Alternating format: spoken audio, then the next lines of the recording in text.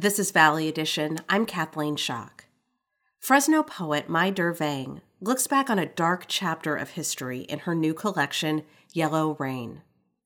Hmong refugees fleeing Laos at the end of the Vietnam War reported being attacked with chemical and biological weapons that led to thousands of deaths. But American scientists dismissed the refugees' accounts, claiming that the mysterious substance raining down on them was the feces of honeybees. Through exhaustive research of once classified documents, Vang reveals the truth of what happened, giving voice to the victims of the attacks. I spoke to Vang about how she uncovered their forgotten stories. I was inspired and sort of taken to this project when I learned about Yellow Rain many, many years ago during my undergraduate studies. And something about the issue of Yellow Rain stayed with me all of these years, decades later now. And then finally in 2012, there was an episode that aired on the radio show and podcast Radiolab that featured Hmong writer Khao Kaliaying and her uncle, who were there to talk about Yellow Rain. But it didn't turn out to be the experience that they had anticipated, only because the hosts of the show had sort of had a different way of thinking and talking about Yellow Rain and weren't really there, it seemed, to hear them out on their experiences. And so the show just stopped midway and Kalia ended the interview. And after that episode aired, there was just a firestorm of response from listeners who were alarmed and upset and enraged by the outcome of the interview. And for me, it just reignited this fury and this fire to really dig in and dive into Yellow Rain. Let's talk about that process for you. I have to say, the amount of research you did for this collection is phenomenal. And it really blurs the line between a work of poetry and a work of, I think of it as journalism or documentary and history. Can you talk about why it was so necessary for you to do such a deep dive? The research was instrumental to my process because it really helped me to figure out the various branches of ideas and thinking that were involved in the larger discourse of Yellow Rain. And for me, being part of this new and exciting field of docu-poetics has helped me to think about how to shape this work. And I say that keeping in mind, too, that docu-poetry is not necessarily new. People have been doing this kind of work for decades now, where they've been integrating archival research into their literary and creative work. But for me, I think it was instrumental because the research really helps to ground a new way of thinking about what happened with Yellow Rain. When most people had talked about Yellow Rain in the past, it was to really hear the testimonies or to look at what the government reports were saying. But there weren't access to those documents back then, 20, 30 years ago, 40 years ago, when it was all happening. And so over the course of time and through the Freedom of Information Act, which allowed these documents to become released, the information is now available. And so for me, it was just so important to be able to tie that into the work that I was doing creatively and to find ways of offering a counter narrative. Can you talk about your choice to integrate so many visual elements into this work? Yeah, the visuals, for starters, really help to immerse the reader in the experience that I went through too. Just seeing the watermarks, the gradients, the redactions, being immersed in that really sets a kind of tone for what was revealed and what was not revealed at all. And for me during this process, and what is revealed and what may not be revealed for the reader in some ways. So I thought that integrating those visuals would allow for a kind of immersive experience to come through for the reader, to not only read the text, but also to see the ways in which that text either veiled or unveiled particular information. And then also, I think that for me, working within a framework of visual poetics, or trying to at least, I was also interested in the arrangement of text on a page and how through that arrangement, a kind of narrative comes through, or how through that arrangement, there is a way to offer a particular lens into what I'm trying to say.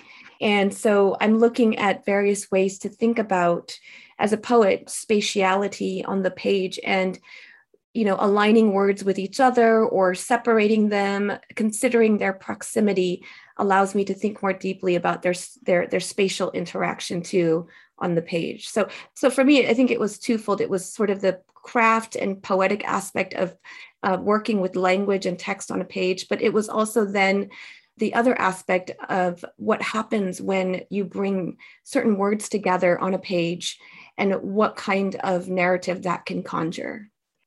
I have to imagine that writing about this history that has been silenced for so long, that has been not believed, must have changed the stakes of this work for you as a poet. Absolutely. Yeah. It's just, I didn't anticipate setting out to do this in the first place. And I couldn't have anticipated the directions in which this work was going to take me, in the way that many people who are writers or even artists can't predict where the work will take them in the end. Because of the secrecy involved with the secret war, and then the devastation and the scandal that unfolded around Yellow Rain, the stakes are and continue to be high for me as a Hmong writer, as a daughter of refugees who continues to contend with these histories. What do you hope readers take from this collection, and how do you hope this book is positioned in our understanding of our history as Americans? Well, I hope that what the book provides for readers is, at the most basic fundamental level, that they learn about what Yellow Rain was. And through that, maybe they've never even heard of Hmong people, but they then also learn who Hmong people are, and the sort of traumatic and devastating military history that the Hmong people have played in relationship to the United States, stemming from the US wars in Laos and Vietnam. And I also hope that what readers take will be a sense of curiosity and desire to reckon with their own histories, or histories within their own communities that need to be reckoned with, that maybe haven't deserved the public moment that it deserves.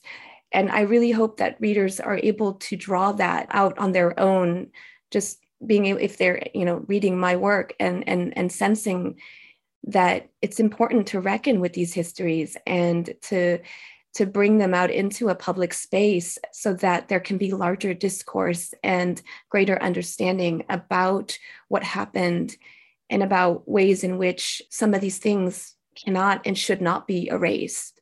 Would you mind reading a selection from the book? Yeah, absolutely. So this is a poem that sort of sets up the beginning of the book and helps to prepare the reader for what's to come.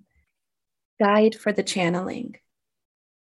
Toward a worn legacy of rain, I have been lost down every jungle path, adrift and senseless to split open a cascade of knowing. I have tried with all my limber to keen a credo of justice, shelter those who solace inside graves. I have been boiled in my bladed search, opening with questions of a deserted pain to end with a cemented breath shattered into silk. This is where I am taking you, into a discarded vista blowing forth a silent blaze. Here in sunk villages of the disregarded. Here where even the dirt of the land cannot muster against the threat of air. Biomedical, vegetation, munitions unfound, every footprint incarnate. Where highlands tangle their echoes to the land, a place, no matter how remote, will always be too near and too much a reminder of an expired war. Refugees not called as people, only to be called the outcome of an event, We are venturing into swell beyond swelling of paperwork and protocol, slips of memo and routing, cable and classified meeting. Here is the talk, biological weapon, yellow spots, apiary blame for decades to wane and cold filed. Believe me as a torch of this wandering that I have been digging within the origins of redaction. Believe where I am sending you. I have been shoveling upside down, and now my eyes stagger, my hands ache, my legs becoming hunter, my back a raging shadow. I have been gardening myself into this remembrance. I've been talking with Mai Der Vang, author of the new collection of poetry, Yellow Rain. Thank you so much for being on the show. Thanks for having me.